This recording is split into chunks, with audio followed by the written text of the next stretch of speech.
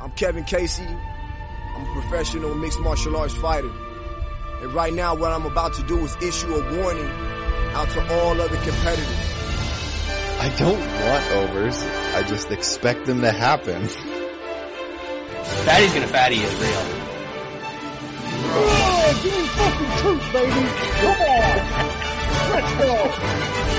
I like wood inside. Welcome to this week's edition of the MMA Analysis Podcast. I am your host, Lance Fishel, and we got a banger this week.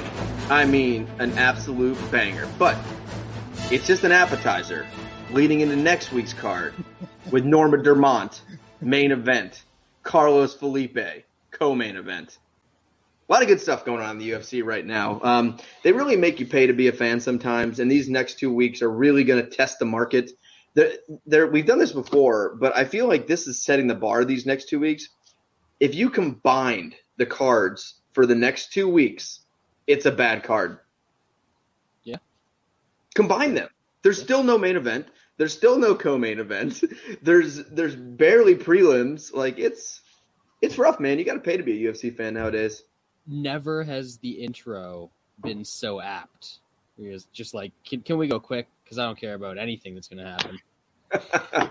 Yeah. And that was like, intro? what, 5-6 years ago that we did that? That was 5 or 6 years ago. It's gone downhill since then.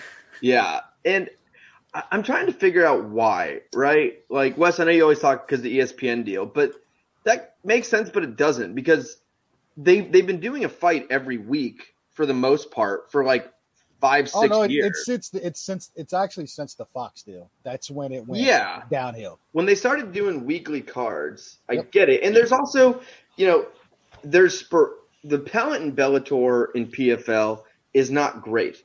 But if you take the top 25% of Bellator and take the top 25% of PFL, those are solid prelim fillers. Sucked up some of the that talent. we don't have now. So it does kind of flow up. And I know everyone's like, I love the competition. I love that. I ain't got time to watch Bellator, PFL, Legacy, if they LFA, whatever. I don't have time for that. I want everyone in the same org, because I can't watch fights on Friday, Saturday, Sunday, Monday, Tuesday, Wednesday, right? Like, you probably are starting to see that. You don't watch the NFL and the CFL and the Arena Football League and the XFL. You don't watch all that Europe. Yeah. I want it really is the only like main sporting where it is spread out. Like you said, it's NFL, all the best players, MLB, all the best players, NBA, all the best players. It's just MMA that has it spread out. And I understand, like, fighter pay might even be worse if it wasn't for that. And I do understand. But like the other day, what was the Bellator main event? Lima and MVP. Which I heard was terrible. And like, I don't have Showtime, and I purchase Showtime sporadically if there's like this amazing Bellator card. I'm not buying Showtime for 1 month to watch Lima and MVP when there's no other good fights in the card. I'm just not doing it. That could have been even though the fight sucked, like that's a main card fight in the UFC. That's a decent fight when we got Carlos Felipe versus Andrei Arlovsky co-maining and whatever. I don't know what Norma Dermont is. She's a main event. So I think that's the other part of it. There is these orgs that are growing in talent a little bit. Yeah. My thing with the kind of the ESPN part of it is they got a deal that lets them get away with this now, is what it is. Like they're paid the same amount no matter what. So now all they're looking to do is give ESPN their weekly content, this shit right here, stock the pay-per-views where they, I think, make extra money on buys. Oh, yeah. Stock the pay-per-views, give you all this shit for ESPN content on their website. That kind of exasperated the problem of what they were doing over the past 5 or 6 years. And it even makes sense. So weird, though, because go for it. You go first. My point would be better. It's weird because, I don't know about that. Bryce and Marab, better than any fight on any of the cards over the past 2 weeks, over the next 2 weeks, and it wasn't even contributing to the pay-per-view buys. But you broke up a little bit. Those fights on there. What fight did you say, Brad? Marab and Marais. Oh, yeah. Fight rocked. Yeah. Well, here, what I was going to say about like why this is beneficial for ESPN is now how they have pay-per-view set up. So ESPN, people aren't going to subscribe to ESPN Plus because there's a decent co-main event or third fight. That's not going to drive people to purchase ESPN Plus, which that is the main thing for ESPN and the UFC deal is to get subscriptions to ESPN Plus. But if you have this giant stacked pay-per-view card, you have to purchase ESPN Plus just to buy the pay-per-view. Yep. So for ESPN, they also don't care if this card this week sucks and it's on ESPN Plus or whatever. That doesn't affect ESPN because they weren't going to get more subscribers out of this card no matter what was on it. Now they put on Conor McGregor or these big cards and all this. Then people are doing it because like, oh, well, it's only $10 for like, I do this now and then I get the pay-per-view. What's the big deal? I need to watch this pay-per-view. So it makes sense for the UFC to do it this way because they make their money off the buys because, like you said, it's a fixed amount from ESPN. And it makes sense for ESPN because these huge pay-per-views are going to drive their subscriber numbers up, which leaves people like us, which I call idiots, watching Norma Dermont on a main card and technically paying for it. But, like, not watching, really. Yeah, and look, I quit giving them pay-per-view money a long time ago after I bought, like, 10 through 70 something full price every time. When the product started going downhill and shit, maybe not all of it, but the amount of good product they was getting, I quit buying pay-per-views. And a person like me, I would subscribe to ESPN Plus anyway, me personally, like for the soccer and the football and all the shit that they put on there. I would subscribe to it anyway, but the lacrosse, the NHL deal now, huh? Yeah, that's pretty wild. You guys are getting fucking NHL, but like included in ESPN Plus. That's wild. As far as like how they set up to where you have to have a ESPN subscription to order the paper. I mean, that's a genius business move by both of them. Like it worked. Like Lance said. A Conor McGregor pay-per-view, everybody, it's like $7.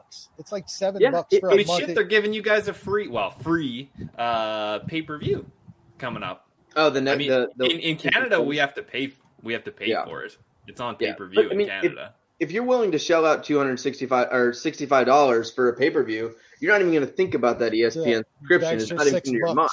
Yep. But I will say, ESPN Plus, for what it costs, might be the best deal on the planet. Oh, it is. There's not a better. Tremendous. Definitely sports. There's nowhere.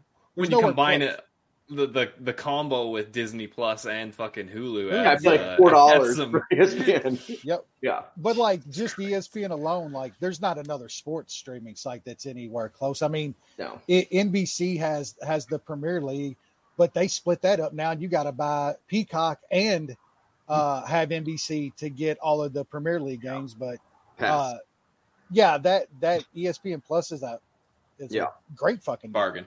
Yeah, and I will say, you mentioned pay-per-view quality. The pay-per-view quality is, since the ESPN deal is this, like, because of how they're doing this, like most of them, definitely. Most of them, yeah. There could be sometimes when they're bad to us as like huge MMA fans who watch every week, but they may be better to like the general public. If there's certain fighters like take a Misha Tate, if you put in a pay-per-view, nothing to us, but Misha Tate is still well known, and people like that who that fight might mean to us, but it is for others. But the pay-per-views in general, like they've been phenomenal. Like I haven't ordered a pay-per-view and felt guilty in a while because I do buy all the pay-per-views, and it's not because I'm a UFC supporter or care about fighter pay or any of that. I'm lazy, and if you tell me to use a website and I have to click the X button more than once, that's just too much for me. I don't have that kind of lazy and bad with technology. You got to have a good computer and the right site. And I got a work computer. You can seriously, you can literally get 1080p HD fucking pay-per-view streams now that might rarely pop out. He's gonna get you, Wes. He's gonna get you. Lance tried that once, and he got an email from HR on Monday, and so that was all she wrote for trying to stream. I've streamed some stuff, not like UFC maybe once or twice here and there, but like boxing, if it's about boxing pay-per-view or those stupid Jake Paul fights, and I just always have friggin' issues. Like always, like it's like, oh, it froze again. Oh, I need a new site. Oh, this pop-up.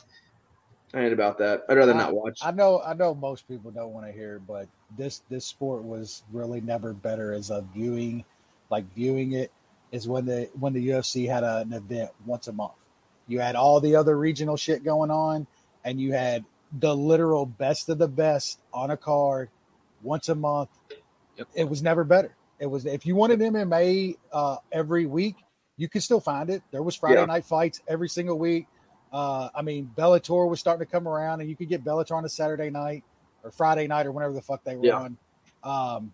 I like a lot of MMA. Don't get me wrong, but I just think, like you said, Lance, you want all the talent in one place.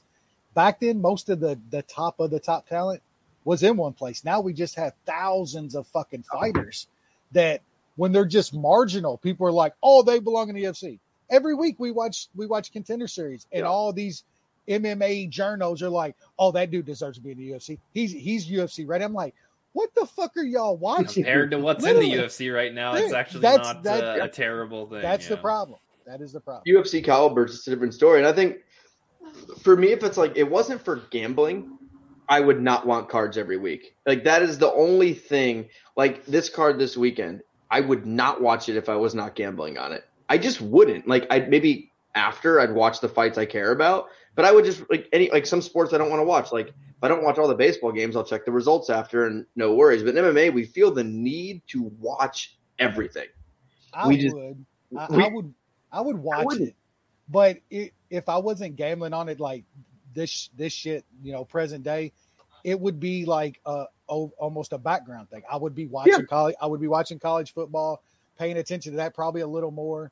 To where when I'm gambling on this shit, it's college football that's on the other screen. And because I would be okay for bi-weekly. I think, like, if you take 2 fight night cards, make it one, pretty damn good card, right? And then maybe you do I wouldn't mind doing bi-weekly Saturday cards, and then like a Tuesday or Wednesday card, whether it's Contender Series or it's 5 fight main cards that are decent. So you're not taking all the talent away. But like Wednesday, you have a 5 fight card that the week there isn't a Saturday one. And then the following week you have a Saturday, and the following week you have a Wednesday.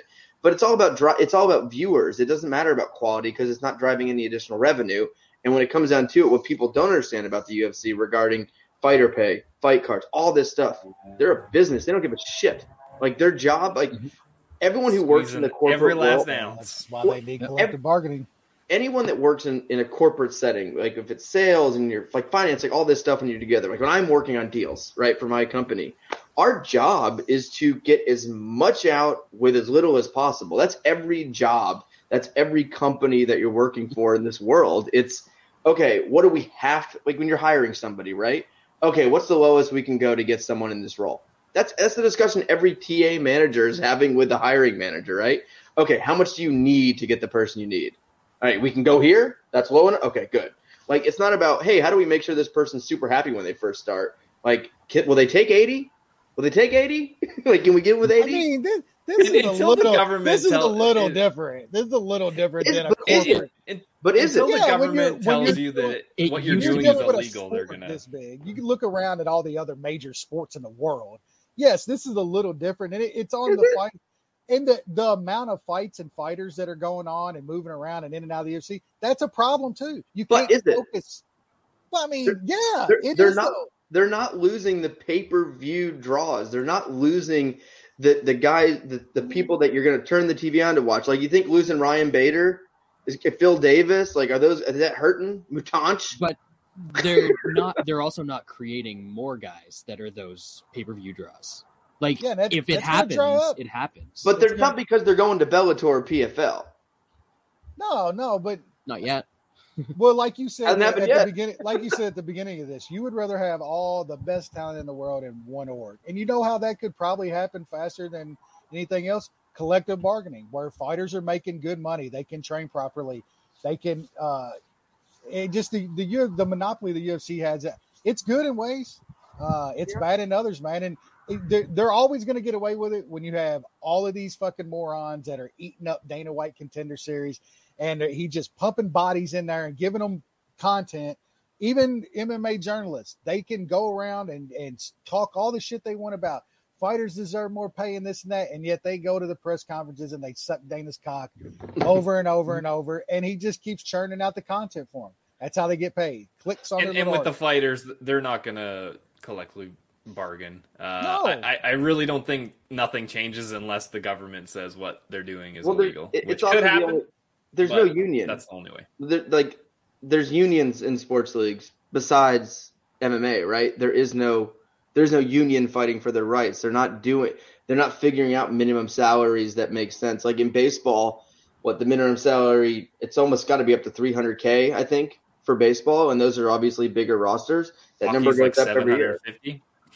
Yeah, there's more players and more games too, but yeah. And you need that'd never happen unless your biggest stars are the ones that are starting it. And you think Connor or John Jones or hell no. Like I said, it will take government the only one that's going to do anything. Bellator cannot pay Connor. Like, let's say Connor's a free agent, he can't go to Bellator. They don't have pay-per-view. No, he would do it by himself. I mean, because he's had that Connor, big they enough. would have pay-per-view though. But would they even sell just the Bellator name, even with Connor on it? Could they still sell? Maybe co-promote. It would be like they would do it how UFC they do Fedor. presents Aldo versus Faber. It's how Bellator would do with Fedor. Bellator presents Fedor's fight, and he makes most of the money. M1 Global. Yeah. No one watched. Who cares? When you're in your prime and you're a draw, you have to be in the UFC to make your real money. Connor wouldn't have the money he has if he was in Bellator these last 10 years. I mean, if Connor got out of his contract, he could put on his own pay-per-views, and he would make more He's money. also the one-off. He's the only one who's ever – John Jones, he couldn't do that. In jail. Those are two different things. But Connor's the only one that has that draw where he could literally start his own promotion and be successful. No one else can do that. Yeah, I mean, John Jones really could have never done that. No. Connor's a – that's what I'm saying. And we talked about, they just kind of fell into Connor. They're not building guys up and shit. Connor made himself outside of the UFC. It enhanced once he got to that stage, but he made himself. The UFC didn't make him. But when's the last true star the UFC has made? It's content now, man.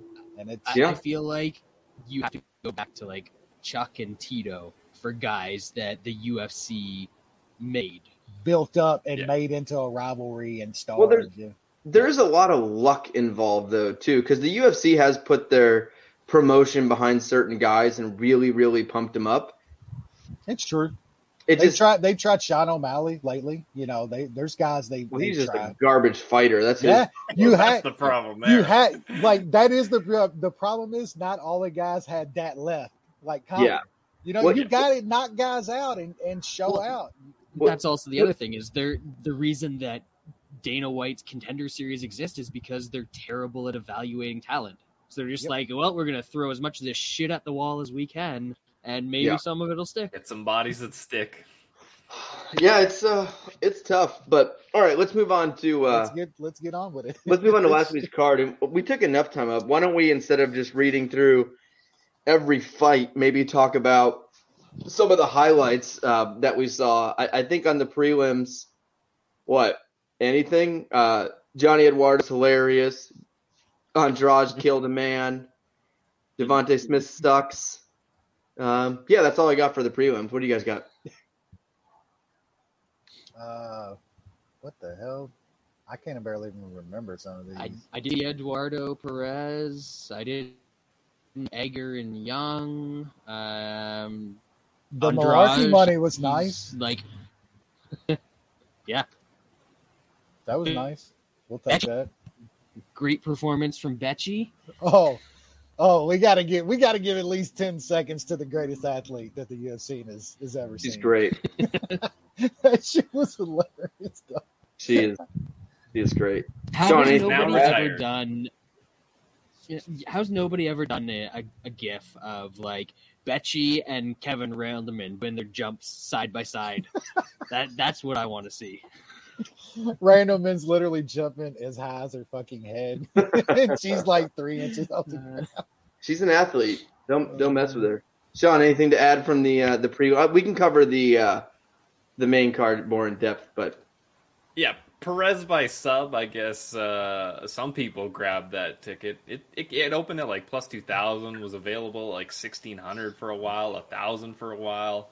I guess we should have known with Eduardo, but yeah. I hate when those skewed props are obvious afterwards. What were we thinking? But I got the round 2. I didn't get the sub. So I was halfway. That was something that I thought Brad would have been on. Like the easiest bet on the entire card was Perez and Andrade. Literally the easiest bet the whole card. Get it out of the way. That's what I had. I had that exact plus money. Yeah, I did too. Plus money. Thinking of we'll move to the main card now. And speaking of the easiest hit on the card, we could not figure out what to do with was that consensus? It was consensus, or was it consensus? Yep. Consensus. Yep. So on the pre-show, we couldn't figure out what to do for consensus. We couldn't agree, and we were gonna pick something else. I don't even remember what it was. And as we were breaking on the fight, I pull up best fight odds. I was like, Hernandez KO 1 is plus 365. And we all bet it while we were recording the show. And that ended up being maybe the easiest plus 365 I've ever hit in my entire life. It was not in doubt from a minute in. The dude you could just tell. And maybe that's a thing to do, right? Because they used to not have those KO and round 1 together for one guy. It's something that's kind of new where you can do sub round 1. But when you think of these one-sided minus 500s, and if there's a clear way, if you're getting plus 300, plus 350 on quick finishers, maybe there's something there. Yeah, a confident, I know I can beat the shit out of this guy, Alex Hernandez, is pretty fun. When he knows, when there's nothing coming back, he gives his confident self, and he actually throws and does damage. Yeah. I just had him by KO. I think it was around even money or something. I wasn't on the show last week, didn't get to check it out. That was a great bet. That was an absolute great bet. Yeah, that one. Nicely. That one felt good. And Jason Lowe said Perez was 13-1 at the Australia book. God damn! Wild. That's got to be our boy Aussie Fight Fan. It could be. I don't know his real name. He's always looking for them props. Those fucking 20-1, 15-1 props. I figured he'd have some really outrageous raunchy shit to have into that text if it was him though, because he's usually pretty wild. He's a wild man. That's fair. Yep. Oh God. All right. Also, that right hand, that right hand that Hernandez finished with. That launched that dude's body into another state. Yep. Yeah. It's one of those ones where it literally lifted him up off the ground. It was fucking awesome.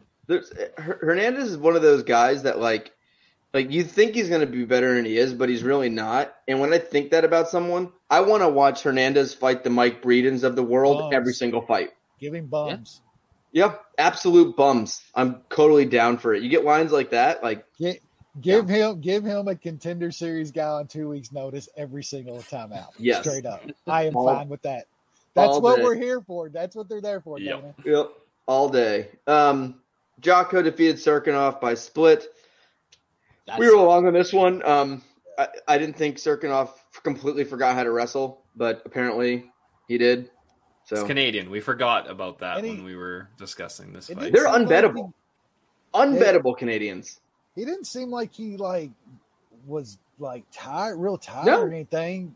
I mean, his body looked funny though at 185, man. He didn't even look like he was proportioned properly, man. The weirdest part was when he was shadow boxing in the back, warming up in the back. His elbows were all puffed out, he had. He didn't look right, man. Yeah, it was weird. He did not look right. His body just did not look right, man. But if you can't get Jotko down consistently, come on, dude. I can't understand that. Serkinov's got to be on just stay the fuck away, just as far away from him as possible at this point. Yeah, he's toast. Nico Price defeated Howboy by decision. Ooh. I was let down, man. I was let down in this fight. I thought this was one of those fights that was going to be awesome no matter what, and I thought it was okay. And also, I didn't think there was a chance in hell that if Nico Price was going to win, I was not going to cash that inside the distance plus 130. I thought that was an absolute steal, and I'm watching this. I was like, nah, not like this. I had the under, and it was. Why are you just close. laying on? Yeah, this was my only under that didn't hit all night. Fucking Yeah. What? I Why had, are you I had laying a on? little under. Punch him. I had Nico inside the distance and shocked that he could not get, especially the way Cowboy was fighting. Cowboy was actually aggressive. Like he was getting set up to get fucked up, and Nico fought smart for like the first time in his life. Sad.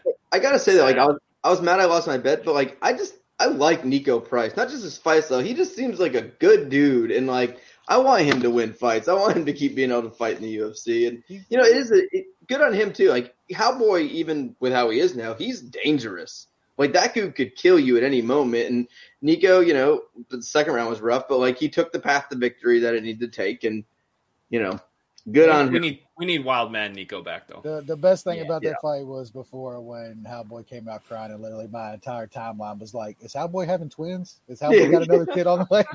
Like, my whole timeline was just nothing but Cowboy kid jokes as he cries walking to the cage. Poor little fella. All right, then we had middleweight division, Kevin Holland, no contest versus Kyle Dawkins. I know we all had kind of differing opinions, and I even agreed with the opinions that were against mine, if that makes sense.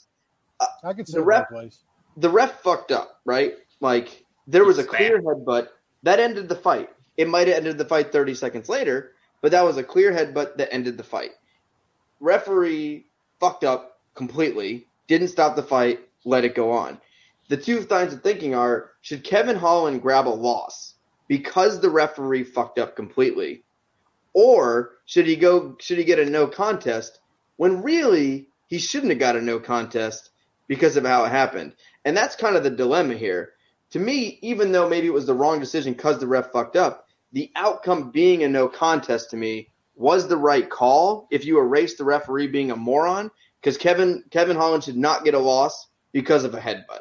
That was kind of my stance, which is almost in the middle in a way, right? Like, yes, that was the wrong call to make because the fight kept going, but really it was the right call to make for the fighters and what happened in the outcome. That was my stance. But in any other sport, can you just make up shit as you go? Yeah, that was my big problem. I had a massive problem with Sean Shelby in the middle of the discussion with the officials. Yeah. That's bullshit, right? If there was any faith in the when you apply, like you try to get something overturned, if there was any chance of like them not fucking this up, they probably should have just went with the original win. And did the no contest later once it goes. And you just fix it. I mean, that's the way it goes. Like, in other sports, if a ref fucks up, it's over. And that's what happened here. And it's not like Holland didn't like stop right then and there. He continued to fight. Dukakis continued to work into a sub and shit. I get that it was the headbutt that caused Holland to be hurt, but he still kept fighting. Dukakis still kept fighting. The fight went on. Nuts. Yeah, nuts. I will say, I'm still okay with it because there was a clear penalty. Yes. A clear referee fuck up that we took care of on fight night. And I'm okay for that. How it usually works, though, is the call stands there. Even after he had looked at it and they had told him what happened, Mergliata still wanted to give him the win. They had to take him out of the cage, all of them get around him, and pretty much change his mind. Yeah. So they changed the guys in the cage decision. What I think should have happened is what always happens. Dukakis got the win. He appealed. He would have got a no contest. Maybe Mike Rodriguez didn't. Yeah, maybe. Who knows anymore?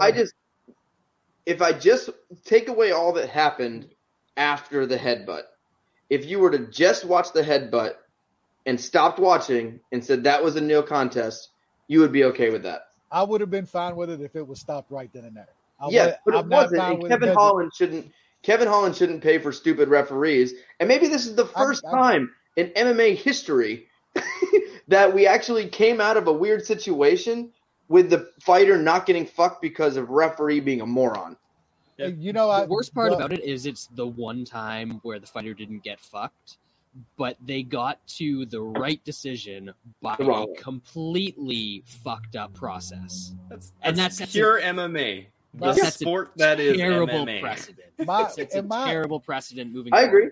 I know it would have been rare to happen, but what happens if Holland somehow throws some stupid shit, knocks out Dukakis? Like just right an after amazing that, comeback to almost get finished by a headbutt, and then he gets a KO. Like he's riding high after that. He's going to be on Sports Center. Everybody in the MMA world will be like, "Oh my God, what a comeback! He got dropped by a headbutt and came back and won." Would it have been a no contest then? Absolutely not. Yeah. Absolutely. I get it.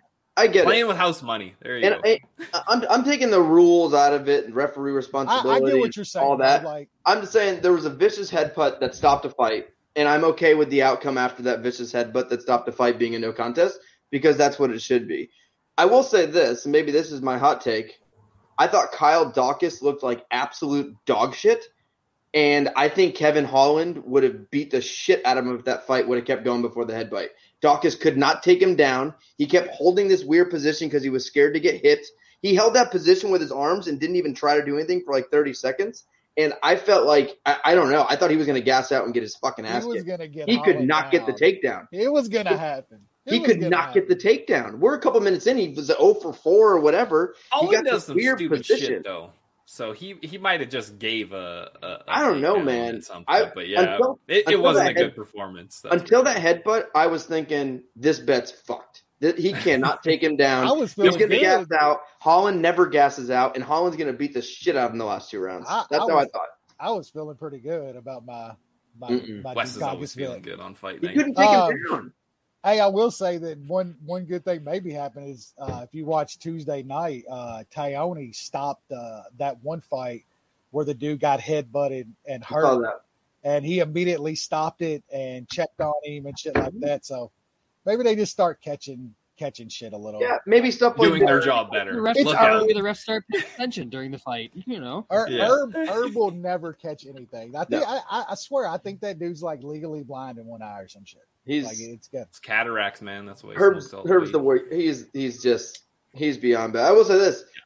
I don't know if the line's not going to be what it was. It's not going to be Kevin Holland minus 175. If you're giving me plus money on Kevin Holland or even money, all in. Dawkins can't wrestle. He just can't. He doesn't know how to do it.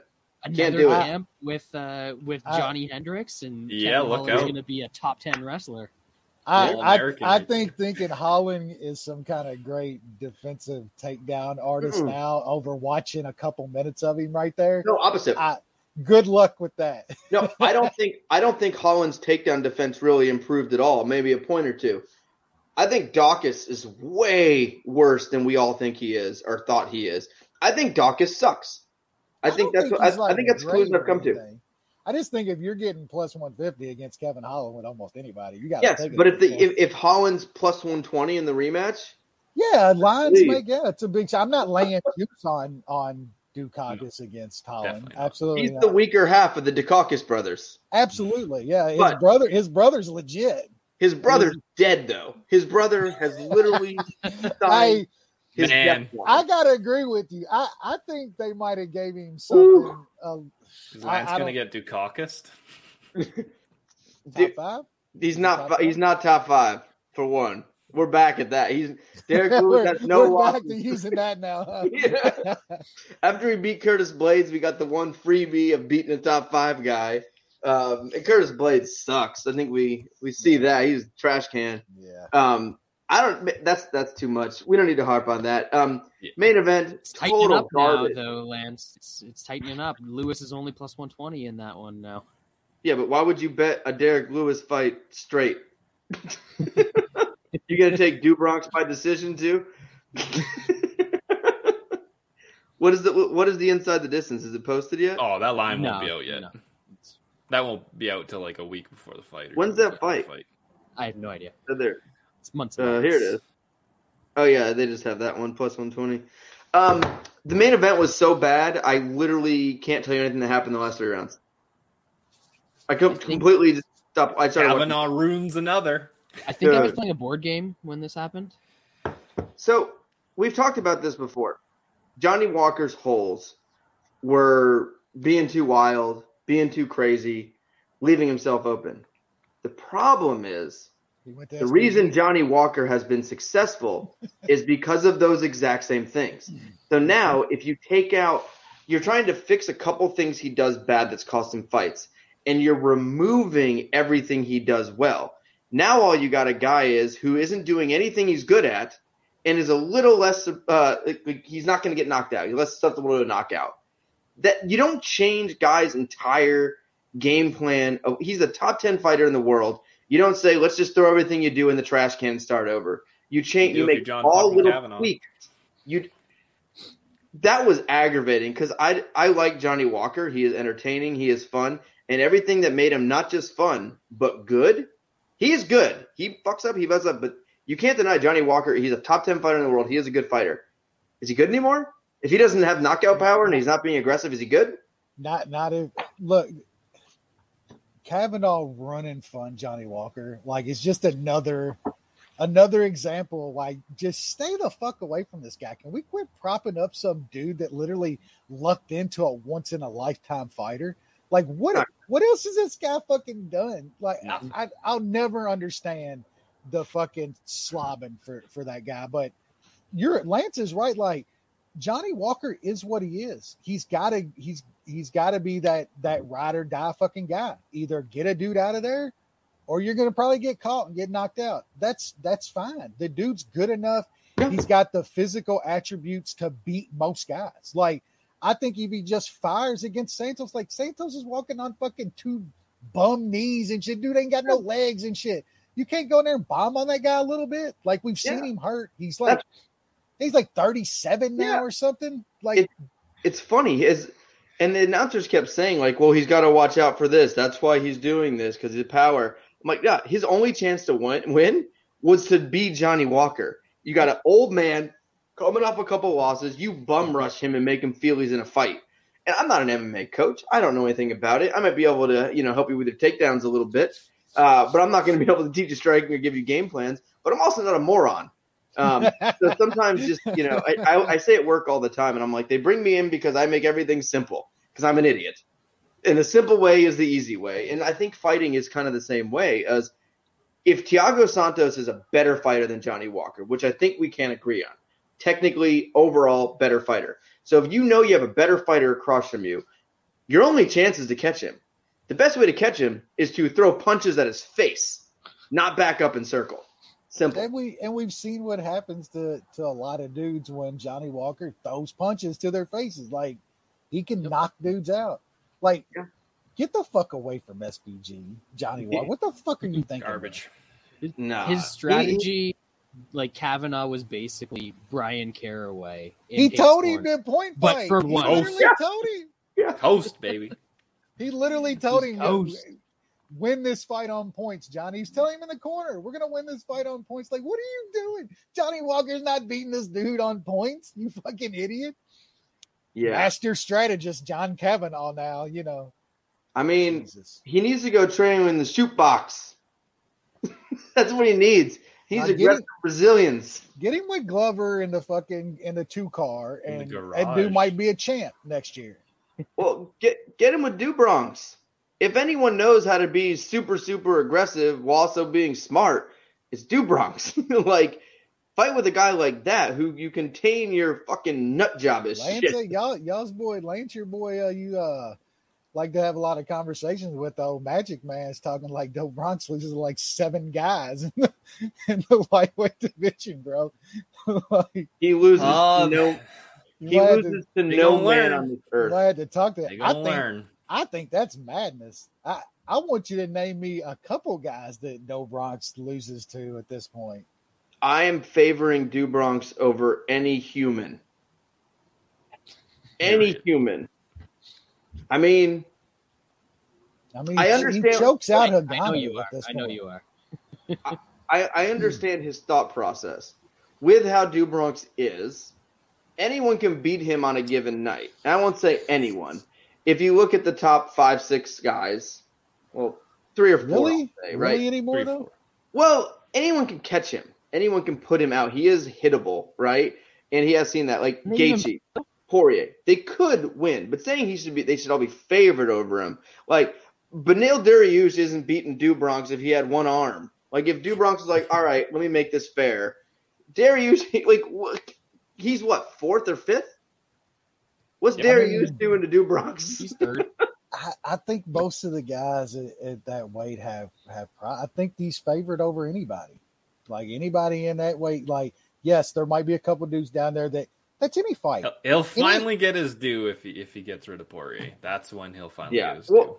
The whole quitter thing is still there. How do you watch that Mike Chandler fight and say Do Bronx a quitter? The man went from 6 feet under, getting bombed on by one of the hardest hitters in the division, to literally knocking him out 10 seconds in the second round. If that's a quitter, give me a break. And it wasn't just that he finished in that second round. That second round started, you looked at Do Bronx, he looked a fresher and more confident fighter when those two started the second round. Chandler was the one that was and that's the thing, though. Like, even the guys that can land that big punch on Do Bronx, we've just seen that he can take it and recover, come back. That wasn't Do Bronx fucking 8 or 9 years ago. He'd have found a way out. That guy's, he is just different, man. He's fucking different. Like, all these people I see that think Poirier is going to, like, I love Poirier, man. That dude's one of my favorite fighters out there. He's a good fucking dude. Come on, man. Like, all of these people picking Poirier, like, when is there's going to be a lot of money on both sides, I think, in that fight. But Wes, how much money? Let's look at the last 5 years. On this podcast, we could buy a house with the money we won on Do Bronx. we probably should have been winning even more. Like, we're even the idiots that wasn't just like more. We're betting just enough. More. Yeah. Well, I think for me, I'm so emotionally invested in that man as the founding father of the. You got to keep it. You got to keep it kind of down. So. Yeah, I mean, how many times have I argued that Do Bronx not a quitter, that he's the best at all this? Like, I've been saying that since that man choked out Efrain Escudero. Me and you have been saying it since before you believed it. Me and you. For a while, you know me. I go from actually believing it to knowing it's not true, but arguing it to the death. we was having that argument with our boy Chris. Addy. Well, Maddie and our boy Chris that makes fun of Bellator all the time too. He used to. We argued with him about the whole esophagus thing for fucking ever. And Yep. Finally, the thing with a guy like Do Bronx is you can't teach his offensive skill. Like, yes, maybe he had some quitting issues and he had some, not fighting through stuff, all that stuff. But his skill level since he was 21 has been better than most. And then when he developed the striking. As soon as I started seeing him strike, I was like, okay, maybe I wasn't fucking around. Like, this guy's he's killing people. Sean's right, too. As much as his striking looks so much better, like, his wrestling is ridiculous. It's ridiculous. There's, like, few Brazilians, legit, like, Brazilian jiu-jitsu guys that like, most of them that got good, like Pedro Munoz and all those guys, they got really good hands and turned into kickboxers. Yeah, like, I would say the only one that's similar, but I'd say Do Bronx is better, is Jacare got pretty good with his takedowns, but Do Bronx looks like an All-American wrestler. He gets takedowns like an All-American wrestler. Don't you dare. No, I'm just saying, he does the upper body stuff. Jacare was good at takedowns because he was just a fucking athletic freak. Yeah. He does. Do Bronx has done it. Do Bronx where those upper body takedowns are coming because he's improved so much on his positions in the clinch as well, where that actually used to get him beat up a little bit. And he's really filled out in the weight class where he's going to be stronger than Poirier. I haven't seen someone that's overpowering Do Bronx yet, like in the clinch and stuff like that. And a lot of that is just positional. Like, if you think about wrestling, it's not who's the physically stronger guy with the bigger biceps. It's who can get the best position and has the best wrist control. And it's kind of similar with that. And we don't need to talk about Do Bronx all day. You can't get us started. But Dustin Poirier is a fucking dead man. I hope he's got a will out. I feel bad for the charity that they're going to lose the founding father of their charity. But I mean, if we're not going to talk about Do Bronx, does that mean we're going to talk about Glover? Soon. Ooh, soon. Garage weight. See, Glover kind of grew on all of us. He didn't. Absolutely. We weren't all OG Glover fans. It was when he started getting murdered and then started coming back. I've talked about Glover way back, even on Twitter with fucking Adam Martin about Kyle coming in and destroying Kyle Kingsbury. Just about how long we used to talk about Glover like outside of the UFC and when he was going to get there and shit and his visa and training with Chuck and shit. Like, that's how long ago. I remember all that. I knew him. I just wasn't a fan. You weren't. When I became a fan of Glover Teixeira. it was that UFC countdown show at the garage, and Grover was in a fucking trash can. Dude, I smacked in a trash can. With the It was 12-year-olds. the best shit. That was the start of it, man. They're like taking the camera sideways, and it's just Glover and this like 15-year-old sitting in a trash can. I was like, this my dude. We've been doing the bit for like 6 years. God. And he was doing it. He was living in Danbury. That's where my parents. My parents are from Danbury. Yep. So big Trasher fans.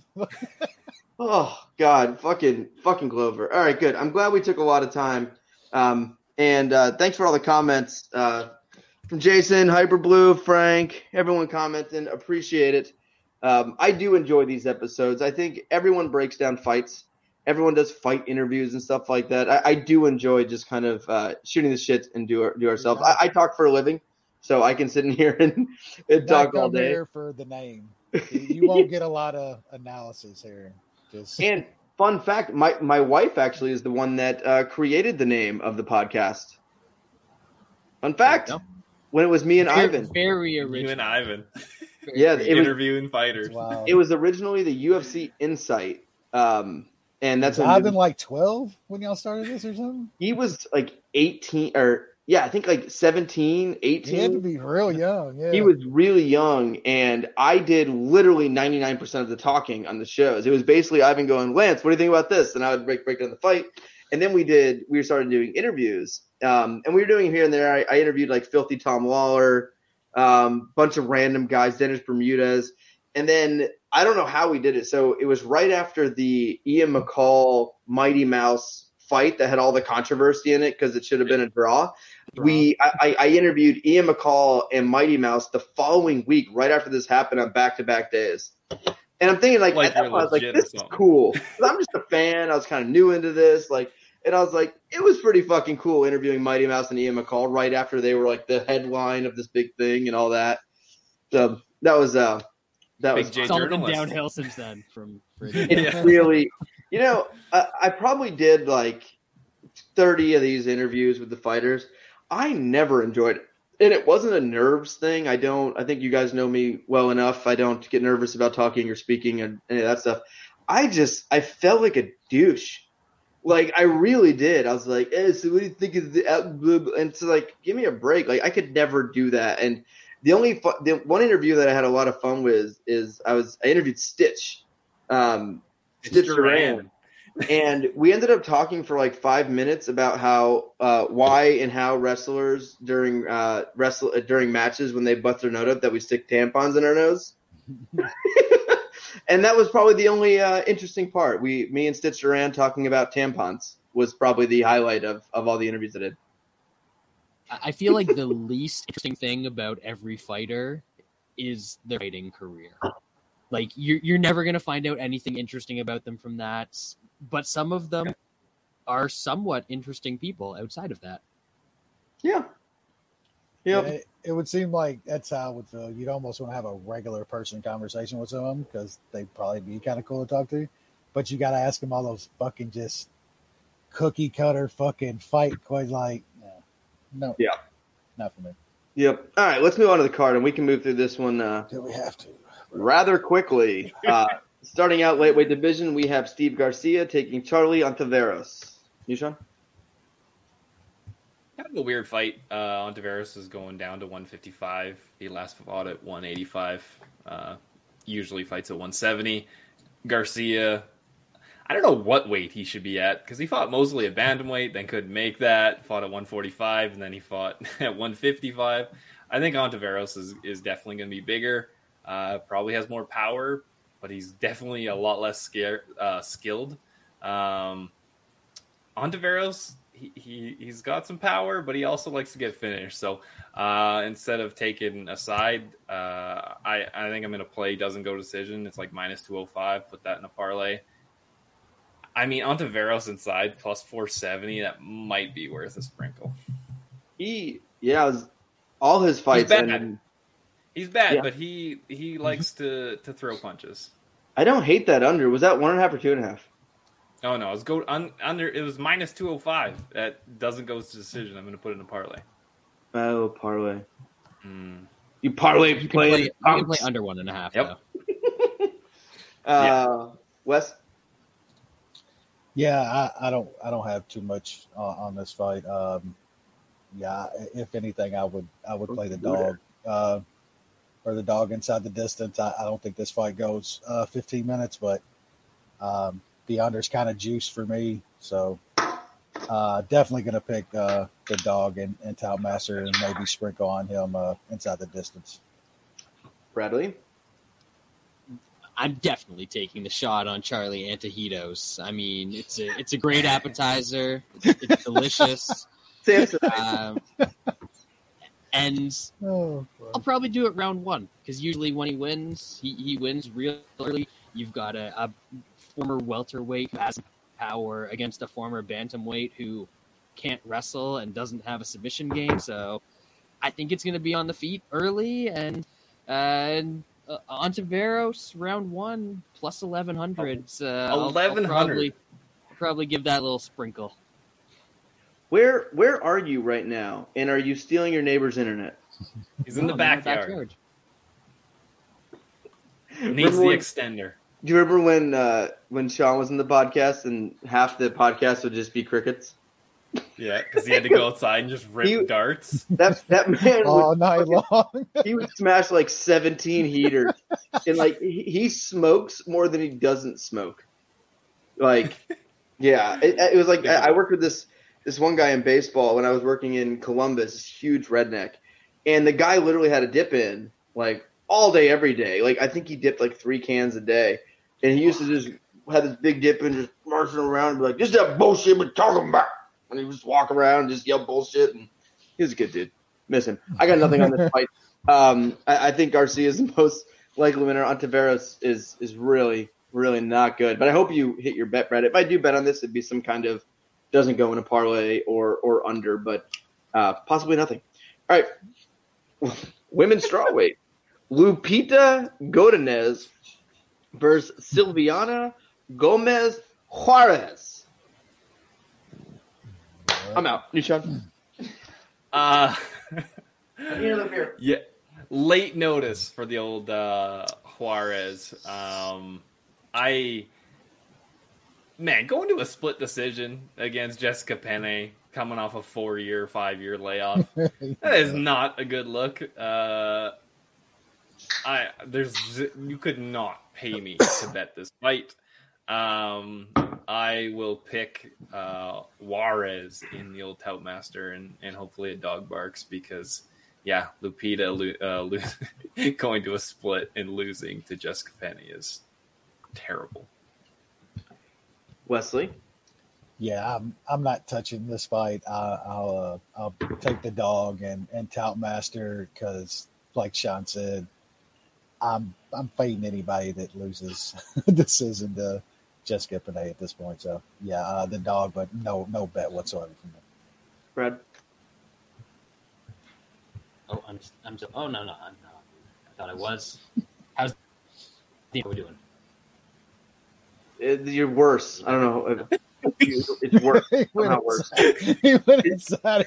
Is your router outside? Maybe. You actually connect to the extender because I've got an extender that goes out like the backyard because we've got another building out there. Well, it's working pretty good. All right.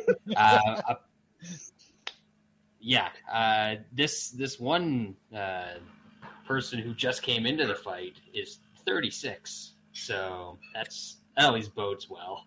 Prime. But just judging by the pictures on Tapology, I'm going to go with the underdog. Bad. I have no. Tapping right there, baby. I have no comment. I'll move on. Featherweight division: Charles Rosa, Damon Jackson. You, Sean? I think this should be a fun fight. Rose is usually in fairly fun fights when he's not just getting absolutely embarrassed on the ground. Damon Jackson is pretty good on the ground. I don't know if he's up to the echelon that can just absolutely smother Rosa. So this should spend some time on the feet, and then it kind of gets a little bit interesting. I'll probably pick Jackson. I think his wrestling probably is decent enough to get Rosa down a couple times. I don't think he finds a sub. Rosa is obviously a very good black belt, just with some shitty wrestling. So I think he survives. I think this goes to decision. I played it for 2 units at minus 145, so hopefully nobody gets finished. Wes? Yeah, I kind of feel like if the Leech can get some takedowns in this fight, he could probably grind out a decision here. Just, I don't know, man. Some fights Rosa can keep fights up, and he's decent on the feet. I think Leech is kind of slow. Got some okay hands. I think it's close on the feet if it stays there and Rosa keeps it up. But, can he? Is Leech that great of a wrestler? Does he go for takedowns that much in fights? Seems like he stands a lot with guys that stand and strike with him. I'm probably going to pick Rosa here. I'm not sure if I'm going to bet it. I just, for some reason, see this fight staying on the feet. And Rosa's hands are fairly decent. I think he can keep it close on the feet. If Leech does get some takedowns here, we've seen Rosa get taken down quite a bit in some fights. Sean's right. He's got really good defensive grappling off his back and stuff. So I don't see Leech getting a finish. So yeah, it probably goes to a decision. I'm gonna pick Rosa though. I think he can keep it on the feet and take a close decision. Brad? So Wes, these fights that you've seen where Rosa's kept it on his feet, has his opponent gone for a takedown? Relatively gone on stayed on. Only when guys stand and strike with him. If you go for takedowns usually on Rosa, you're gonna get him. You're gonna get him. Yeah. But Leech ain't like some great. He's fought better wrestlers a lot than what Damon Jackson is. Like, he's a horrible wrestler. He's gotten taken down by all of them too. Yeah. If you want to take Rosa down, you're gonna get him down, and if you get Rosa down, you're gonna be on top of him for the rest of the round because he's an idiot who's just gonna try and throw up back rather than getting back up to his feet. So even though Jackson wants to get a submission and will probably be a little bit more aggressive, and that might actually leave some openings for Rosa to get up, I think that he's him for at least 2. And Rosa will probably win the striking.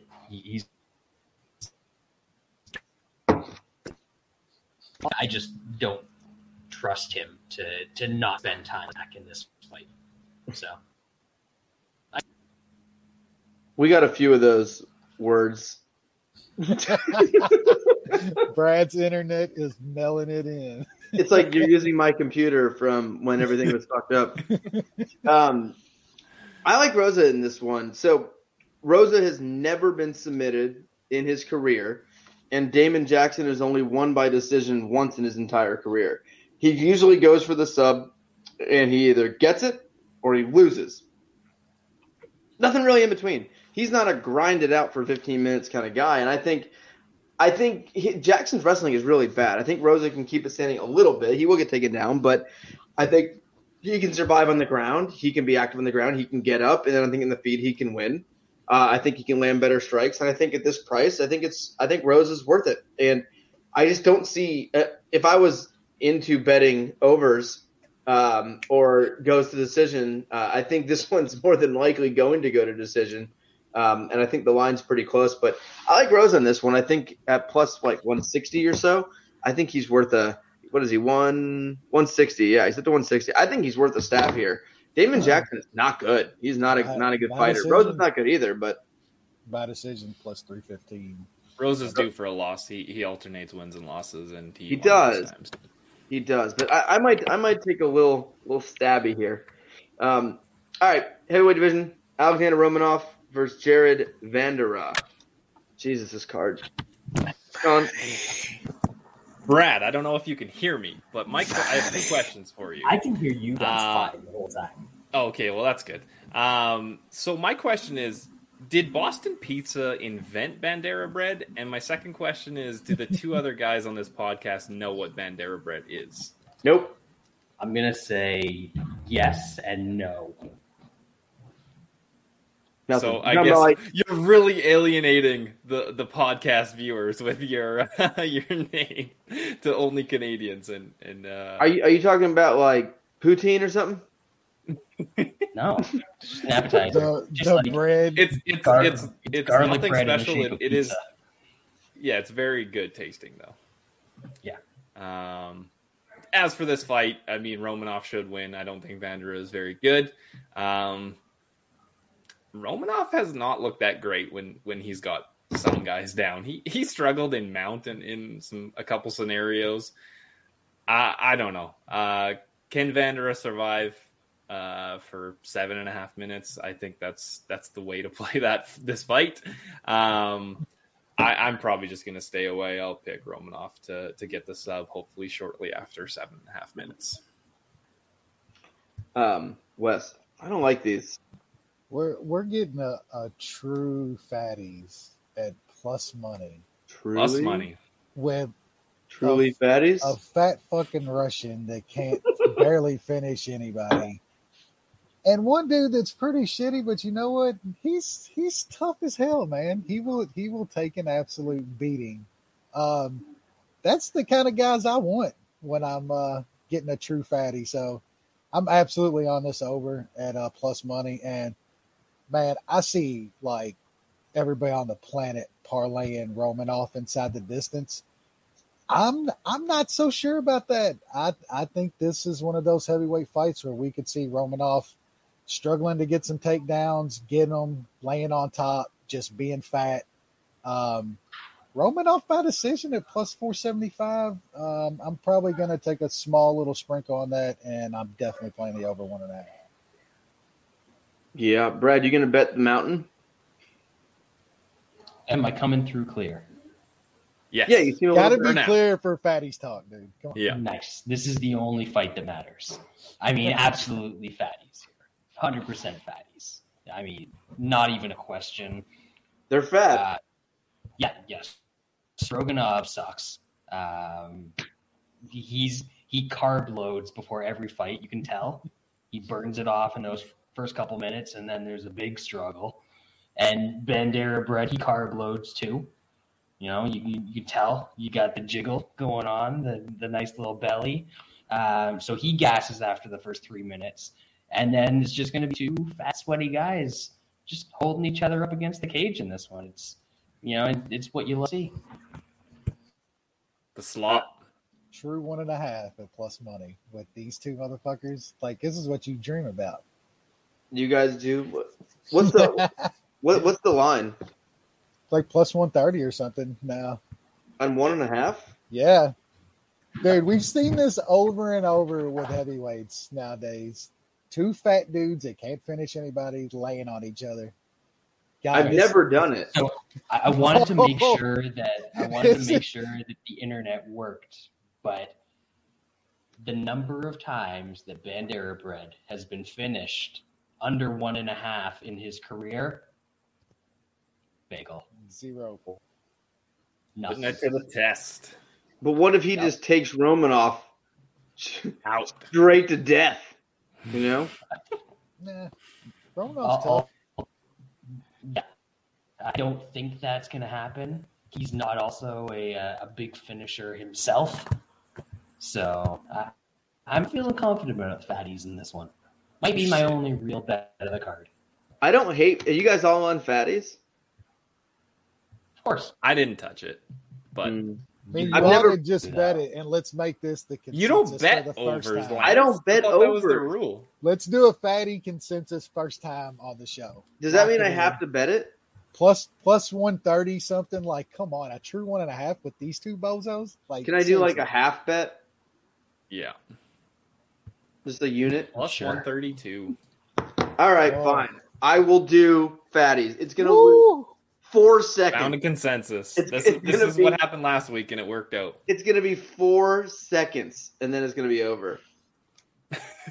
4 Instant. seconds. All right. Final Four prelim, glorious bantamweight division. seconds. Chris Gutierrez versus Felipe Corrales. Nushan. Felipe Corrales is bad. Getting dropped by Luke the Mook Sanders. Being in a competitive fight against Luke the Mook Sanders is not a great look. I don't think Gutierrez is that special. I mean, I guess his win against Ewell is not terrible, but I don't think many of us think much of Andre Ewell anyway. The calf kicks, man. Lance is going to hate it. Brad's going to hate it. I think. No, I'm down for this fight. Let's do it. Let's dance. Oh, now he's in on it. Now he wants it. So now, of course, he's not going to do it. They love it when it's to their advantage. Yeah. Now that Lance is going to bet on Gutierrez and want them calf kicks, you know he's not going to do it. But I'm trying to find something for a parlay piece. I don't. There's some interesting characters out on the internets putting big bets on some Romanoff and Gutierrez back to back. So that is concerning. Oh, that is very concerning. Wes? Yeah, I like Gutierrez here too.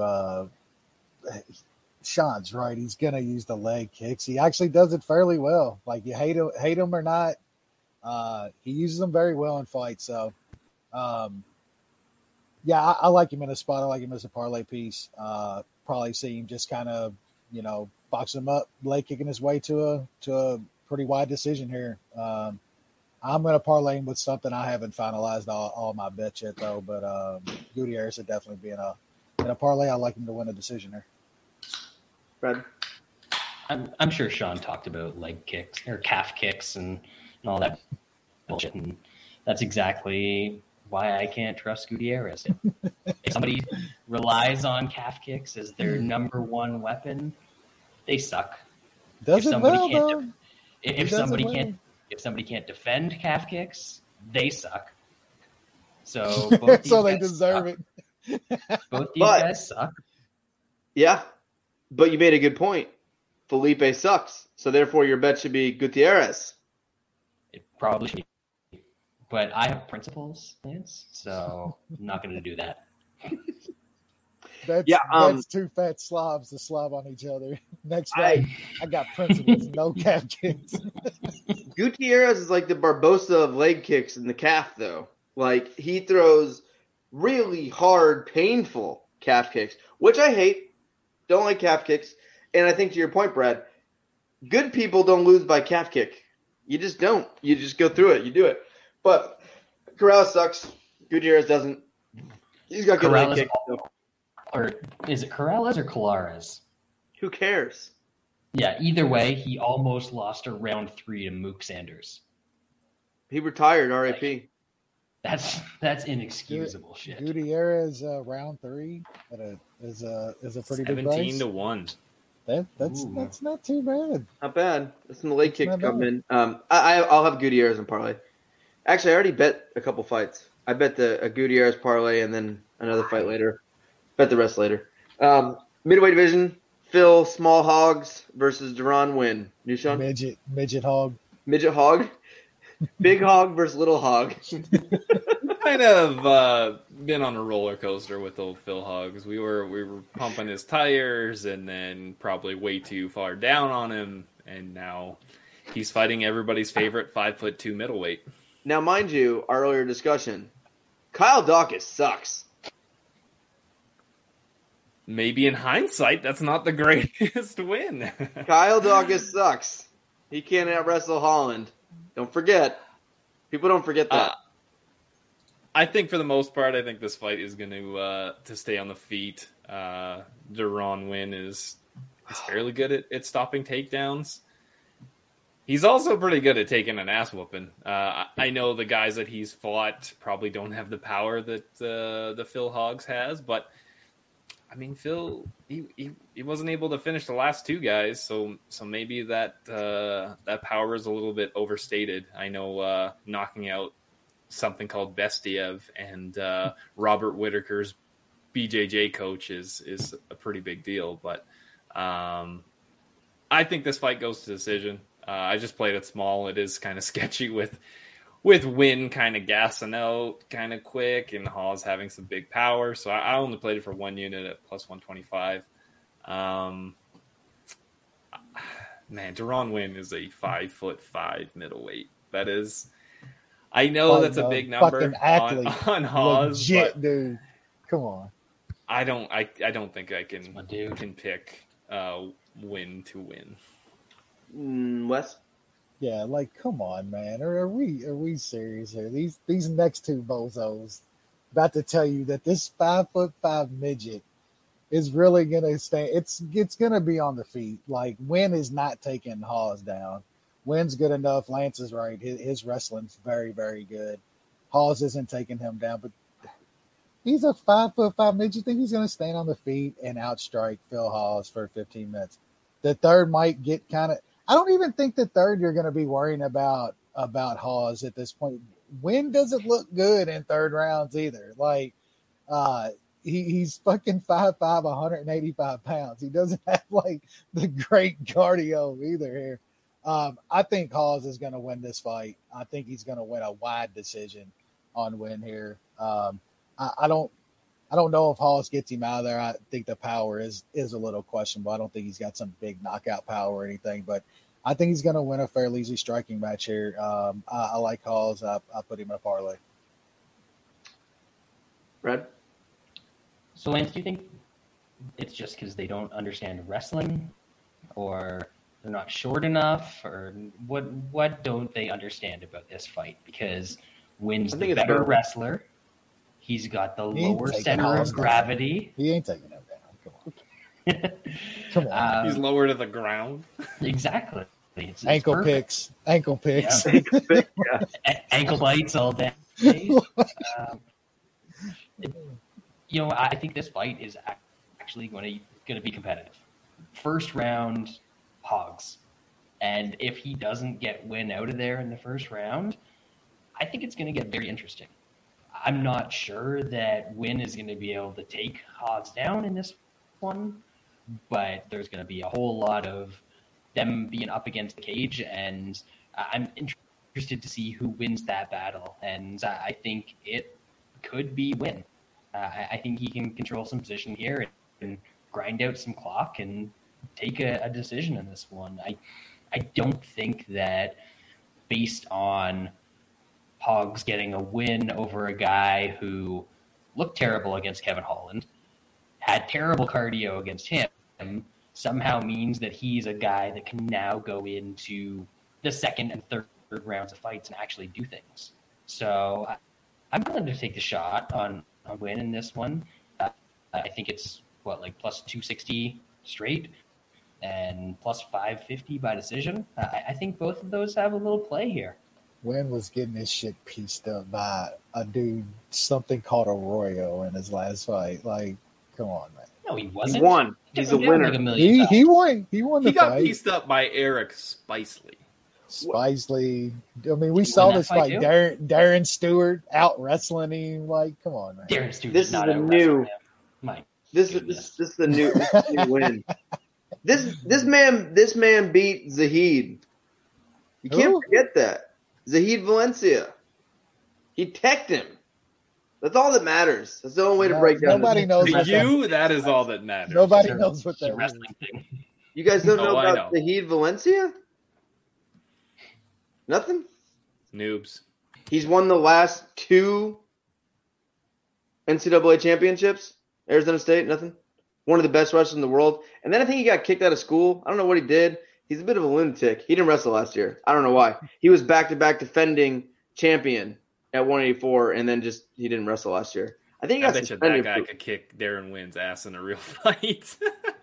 Maybe. He couldn't in freestyle. What happened to Zahid? I remember I read it, and then I forgot. I don't remember what he did. Probably drugs or something. The Hogs got revoked, Jason Lowe.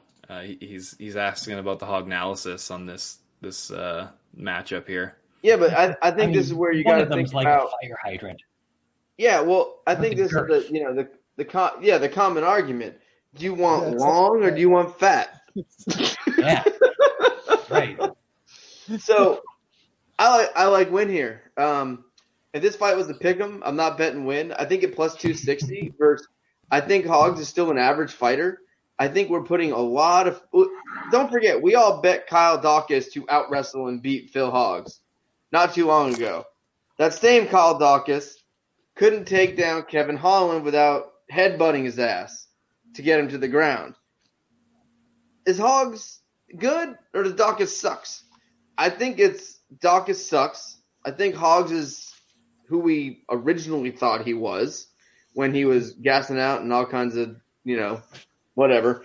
And I like Winn here. I like him to get takedowns. I like him to make it dirty. I like him to survive the first round. He can take a shot. And I think he gets more takedowns. I think this is a boring fight that's going to be mostly wrestling. And I'll take the wrestler at plus 260. This is Munich. Munich. We didn't have a Munich until 10 seconds before the show? Plus 260 Munich. We couldn't. Good luck, sirs. As long as it goes decision, I don't care. Good luck. You guys should watch the Heat Good luck with Valencia videos. your horse jockey. You guys should watch some Valencia videos too. I'm pretty sure Valencia is taller than Hogs. So Valencia is a giant. Yeah, I exactly. forget why he didn't wrestle last year. Maybe steroids. Yeah, that was right. I don't know. Smart, Something happened. Valencia is tall as shit. He's really. How tall is Hogs? He's like 5'9" or something. He's not tall. Valencia's is definitely got to be 5'11". Valencia's got to be over 6 foot. But Valencia's badass. I don't know what he's doing, but he also. I mean, Winn beat Pat Downey. There's a big list there. He's got the credentials. Saying it's a lock. All right. Do we even want to talk about this Mazo Agababa fight? Is that a thing? Nothing. I have absolutely nothing. Well, supposedly she got kicked out of her gym because she was on drugs or something, and then she was also stalking one of her teammates' wives. And people are concerned about this. This is making me want to back her more. No, yeah, you want to bet because she's in Florida, so obviously she was high on meth. So she's training like 23 hours a day. And the other hour, she's trying to assert dominance by stalking guys as chicks that she wants to intimidate. Did you see her new look? No. She dyed her hair blonde, and it looks like this blonde wig. And our buddy Magic Man goes, what's she trying to be, Carmela Soprano? When you look at the pic, it's a solid comment. You should check it out. She looks crazy. She looks like she's on meth. She was like the scorned chick from those Lifetime movies. Don't fuck with her. She's probably gonna kill us. I know she's probably gonna fuck up Sabina Mazo. Oh God! All right, we'll move on. What's the line on this? What is crazy? Lifetime? Crazy Lady's plus 158. What's a Sabina Mazo? Do I know her? She lost to Alexis Davis. She's on a main card UFC. She lost to Alexis Davis? Last time. Yeah. Yes, that is favored? correct, sir. So Agapova lost to Shayna Dobson. No. You're framing this all wrong, Sean. You're framing it all wrong. The crazy one went from like minus 1,200, and now she's an underdog to a chick that lost to Alexis Davis. Yeah. Are we betting Crazy Lady? This card is bad enough that it might be worth a sprinkle. She beat Shockwave. That's true. Yeah. That's a true test right there. That's a Tucker. That's an auto bet right there, baby. When I was clicking through, I couldn't even believe this. Maybe I forgot about it. So Cypher's our girl Shockwave. She had lost 4 in a row. Did you know she had a 5th fight scheduled? Yep. And then it got canceled, so they're going to let her lose 5 in a row. I mean, that's Shockwave. All right, Everybody wants to fight. I'm going to bet Akapova. It's going to happen. Maybe it's the Seltzers talking. I don't know. Let's move to the flyweight division. They got Tim Elliott taking on Matthias Nikolai. You, Sean? Yeah, I think this is a fairly close fight. Tim Elliott, obviously, he, for the most part, goes for broke with takedowns. I mean, he's been a little bit better since having Krause as his head coach, but Nikolai hasn't really fought any really good wrestlers, so it's hard to know exactly how good his takedown defense is. I think if he can stuff some takedowns, get Elliott tired a bit. I think he can take over in the second half of this fight. So I'll pick Nicolau, but I don't really want to have a bet on this fight. Wes? Yeah, I don't think Nicolau's fought any good wrestlers, like guys that you think they have good wrestling, back in, Moraga and Dustin Ortiz and guys like that, and they end up just striking with him. Ortiz got him out of there when he was on that run. And say what you will about Tim Elliott. Tim Elliott can get the takedowns. His problem always was he was always trying to pull something off and giving up so much position. He hasn't been doing that since he's been training with Cross. So I think he can get some takedowns here. And I think if he does get takedowns, Tim Elliott's a whole lot more about control now on the mat. If he fights like he did in that last one when he was on the mat, I like him quite a bit. I still think Tim Elliott's really talented, man. I just think he's one of those guys that needed to get the right kind of camp and coaching. So I'm gonna bank on that here too. At some plus money against a guy that I think might be good, but hasn't really fought anybody at this point. I think I'm gonna take a small shot on Timmy Elliott here. Brad? Tim Elliott he's all right. He's fun from time to time. He's never actually beaten anybody good. He had one good round against Demetrius Johnson and got his ass kicked for 20 minutes. And he's been living off of that and beating the occasional Mark De La Rosa or Ryan Benoit or who was the last guy that we bet on Elliott against? We couldn't believe he was even money against him at Espinoza. He beats all of those guys. Nicolau, I think, is actually a good fighter. He was one of those victims of the UFC trying to get rid of the flyweight division, and he never should have been cut in the division in the first place. He's got skills everywhere. He's a better striker than Tim Elliott by a big margin. He's a more dangerous submission threat than Elliott, and we know that Elliott, he will stick his head into guillotines and play with fire a little bit on the ground. So I don't think that Nicolau is going to win by submission here, but there's certainly the possibility. And honestly, Elliott isn't he's not really a great wrestling himself, and Nicolau can throw some takedowns in there on his own. So I think that this is a more competitive wrestling match than you guys think it'll be. But everywhere else, I think Nicolau has big advantages. So I know the price is big. I'm not playing it. I understand why people are playing Elliott, but I can't justify that. I think Nicolau is going to miss on the feet enough and work his way to a decision. Yeah, I like Elliott. Opposite of what everything Brad said, he's wrong. I think Elliott's the much better wrestler here. I think he's going to work to get takedowns constantly. His pressure is endless. And I think, there's two ways to look at Elliott. He beat nobody good, or he beat everyone he was supposed to and lost to the guys he was supposed to, and we know his place in the division. And that's okay. This is not the kind of guy he's lost to in the past. This is the kind of guy he's beat. He has a wrestling advantage. He has a cardio advantage. He has a lunatic advantage because he's just a fucking nut job. And I think the Krause thing has been good in his career. I think where we talked about Johnny Walker and what made him so good was his pressure and him being a lunatic. That's actually what hurt Tim Elliott in the past. Was he was too crazy. He was taking risks that weren't leading to finishes. He was just taking risks to take lists, like outside of the random guillotine he might have got. And I just think this is going to be Tim Elliott just being the better grappler, and I think he's going to dictate where the fight goes at plus 160, all over it. Love Tim Elliott here, so he is going to be a bet. Yay. Go Tim Elliott. All right, co-main event, not kidding. Jared Gooden rocking out the co-main versus Randy fucking Brown. Man, that's new, Sean. Jared Gooden, main event, followed by Carlos Felipe versus Andre Arlovsky next week. We are here. Man.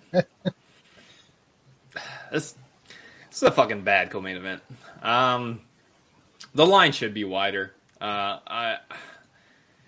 I guess some people are impressed by Gooden knockout last time. That guy is not very good. I don't think Gooden's that good. Randy Brown has fought a lot better fighters than Jared Gooden, and done well against a bunch of them. I think on this feet, Gooden has a chance to knock him out, but more likely Brown's going to jab the shit out of him and might even throw something heavy and get him out of there. If this goes a little longer, I could see Gooden gassing and Brown even getting him down in the third and then doing some damage on the ground, maybe grabbing a sub. I'm not sure, but I think Brown should win this fight. Gooden's got a puncher's chance. That's all. Yep. Wes? Yeah, I like Randy Brown quite a bit in this fight, honestly.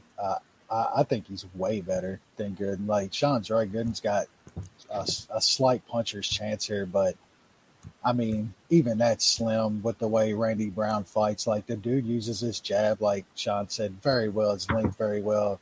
I mean, the competition, the level of competition he's fought is just a completely different level than Gooden here. Yeah, I just think Randy Brown's the way better fighter. Yeah, I got him parlayed a couple of different ways, one with Hawes and some other stuff. Also, I could see Randy Brown getting some takedowns here in this fight. He can get guys down. He's got some okay wrestling, and he can pull off subs from time to time, man. So I'm gonna sprinkle on sub. I think it's around plus 400 still right now. So I like Randy Brown quite a bit. Sprinkle on sub. Brad? Yeah, not really a whole lot to add here, except I think we can go back to calling Bro Hug's boy Jared Batten because he stinks. He's not good. It's kind of ridiculous that he's somehow in a co-main event, and it's not a rescheduled fight. Hey, that's the management company's working out after all, I guess. And now that he's all in, you know, he's not trying to tout anymore because he gave all the money to the listeners that he could. That's right. Gooden's on the track, man. Yeah, I like Brown. I've been trying to find something to parlay with him. I really don't want to bet Gutierrez, but Brown and Gutierrez is plus money. Brown and the over 1.5 in Win is plus money. Might be there's a couple different options. Maybe the over 1.5 in Jackson Rosa. That should be pretty easy, and it's probably right around plus money as well. Yeah, I like Brown a good bit here. I think he's better everywhere. I think there could be some moments on the feet that we might get a little worried about, but the wrestling advantage is there. The jiu-jitsu advantage is there. I kind of like that, the idea of him by sub. I think he's gonna stay on the feet until he gets hit. If he gets hit a little bit, I think Brown's gonna think he's not a dumb fighter. He's had some dumb moments in the past and more caught in weird shit than dumb moments, maybe I would say. But I think he knows that he can get this fight to the ground when he wants. He's going to do so. I think this is just overmatched. This doesn't make any sense. Brown is a good fighter. Gooden is a bad fighter. So them fighting in the main event is weird, especially after Brown's coming off a finish. It doesn't make sense, but it's always good to get a quick win. So I like Brown here. I have him parlay with Gutierrez. Gooden's training with Bro. It's like, man, you might want to bring in some slightly better training partners. I haven't been to a gym. I haven't been to a gym since 2003, but I'll gladly fight Bro Hugs, no problem. I've already gotta watch out for that arm bar. I've already seen Bro Hugs roll. Well, you know my move, you right? Looking Sean? for a mustache ride, Lance? Well, but you know my move. Anytime I would fight this, it's double leg to the rape choke. That's my go-to with guys like this. You just double leg straight to the rape choke. I mean, you think guys guys have seen these? Oh, hello. That's a finisher. Hello. That's a finisher. Yep, double to rape choke. How come we don't see the rape choke in like WMA more? Like, I feel like that could get some finishes. Not gonna lie. I feel like that's the level. It's the likely transition after the armbar from guard. Yeah, the rape choke, the double leg to rape choke. I'm gonna make it happen. I'm gonna really promote this double leg to rape choke. Open a gym, Lance. Open a gym. Yeah. I mean, there's some gyms in Nashville. I think Michael Chandler, when he's not quarantining, is probably practicing around here. And the views on the pod are just going to skyrocket when you're out promoting the double leg to the rape choke. Double leg to rape choke. It's a thing. It's a thing. It's okay. All right. Women's strawweight division main event. Always a good sign. Marina Rodriguez, had to look her up. Forgot who she was versus Mackenzie Dern. All right, Nushan, let's go. Yeah, I'll be quick. Dern had 0 takedowns until the last fight. I guess she's basically only gone for 1 takedown and got one before that, but she somehow gets subs because this is women's MMA and fighters seem to do dumb things and put themselves in very bad situations when they fight Mackenzie Dern. Could Rodriguez do that? It's possible. I mean, Ribas was able to get her down and smother her in the first round. I don't think Dern has the takedowns of Ribas, so I don't know how it gets there. Mackenzie Dern round 1 sub is like plus 450. It's probably not a terrible bet, but this is women's MMA, so I mean she could follow into a sub in the second or third. You never know. This might look a lot like the Ribas fight, where against Dern, Rodriguez could just jab her way, and Dern could get tired, and it could just be a boring jab fest. It's not out of the realm of possibility. I'll probably pick the dog just because it's a women's fight, and that's usually what I do. Wes. Yeah, I don't have much to add besides what Sean said. I think he broke it down about as well as he could. Does Dern get her down in the first round and get the sub? I mean, it's kind of the question here. I think if she doesn't, she will start getting tired. We've seen her get really gassy in past fights and get pieced up on the feet. So that happens. Rodriguez can absolutely jab the shit out of her. I guess I'll pick the dog too, but I'm probably not going to bet this fight. Yep, Brad. Yeah, Dern is not good. She can grapple, and being extremely one-dimensional works in these divisions. And maybe she can do that in the first round. If she can't, though, I think she's in trouble. And Rodriguez has been in there with better wrestlers than Dern and managed to work her way back up to the feet.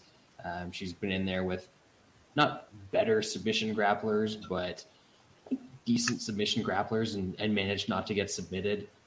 So I think she'll avoid getting finished here. And at some point over 5 rounds, this is going to be 5 rounds. 5 rounds, baby. Wow. Oh, hell yeah. God. Can Dern survive? I didn't even realize that shit. I think that Rodriguez is going to tire her out and start to take over. But honestly, I'm probably not going to be watching at that point. I don't care. We're gonna.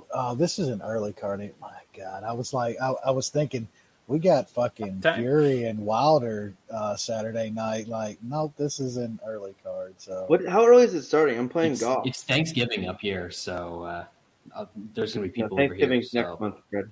Yeah, No, it's Saturday. No, this is the real one. But, I'm playing golf at like 8:30, I think. So I won't be home till like. I don't even know what time the card starts, dude. I have no idea.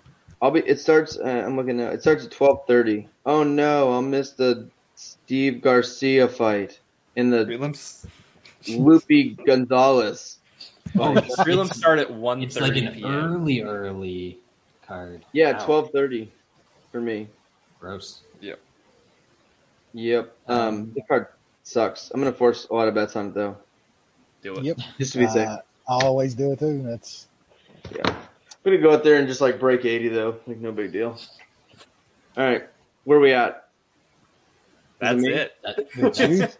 Is it me? yeah. Well, it's you. Yes. What 5 do you rounds. have on this tremendous main Hit a event? real I high like note. Dern, man.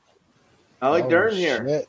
I think she's got the way to dictate where the fight goes. Get a takedown, submit her. That's a wrap. Don't hate that sub 1. That seems to be the likely outcome. Maybe to save a couple shekels for my Jewish friends. Maybe I'll just play it smaller and do that round one sub and just say fuck it. And that way, if it doesn't happen, I can be like, oh. See you later. So yeah, I don't hate that.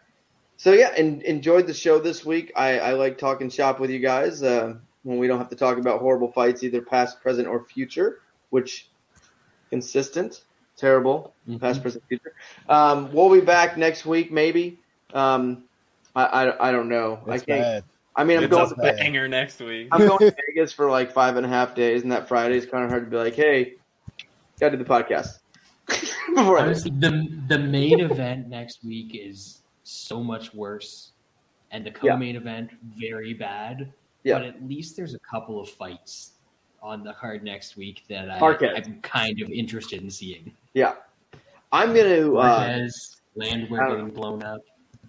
I'm gonna try to hang out with Nate Landwehr over the weekend in person, at, like the craps tables. Watch the knees.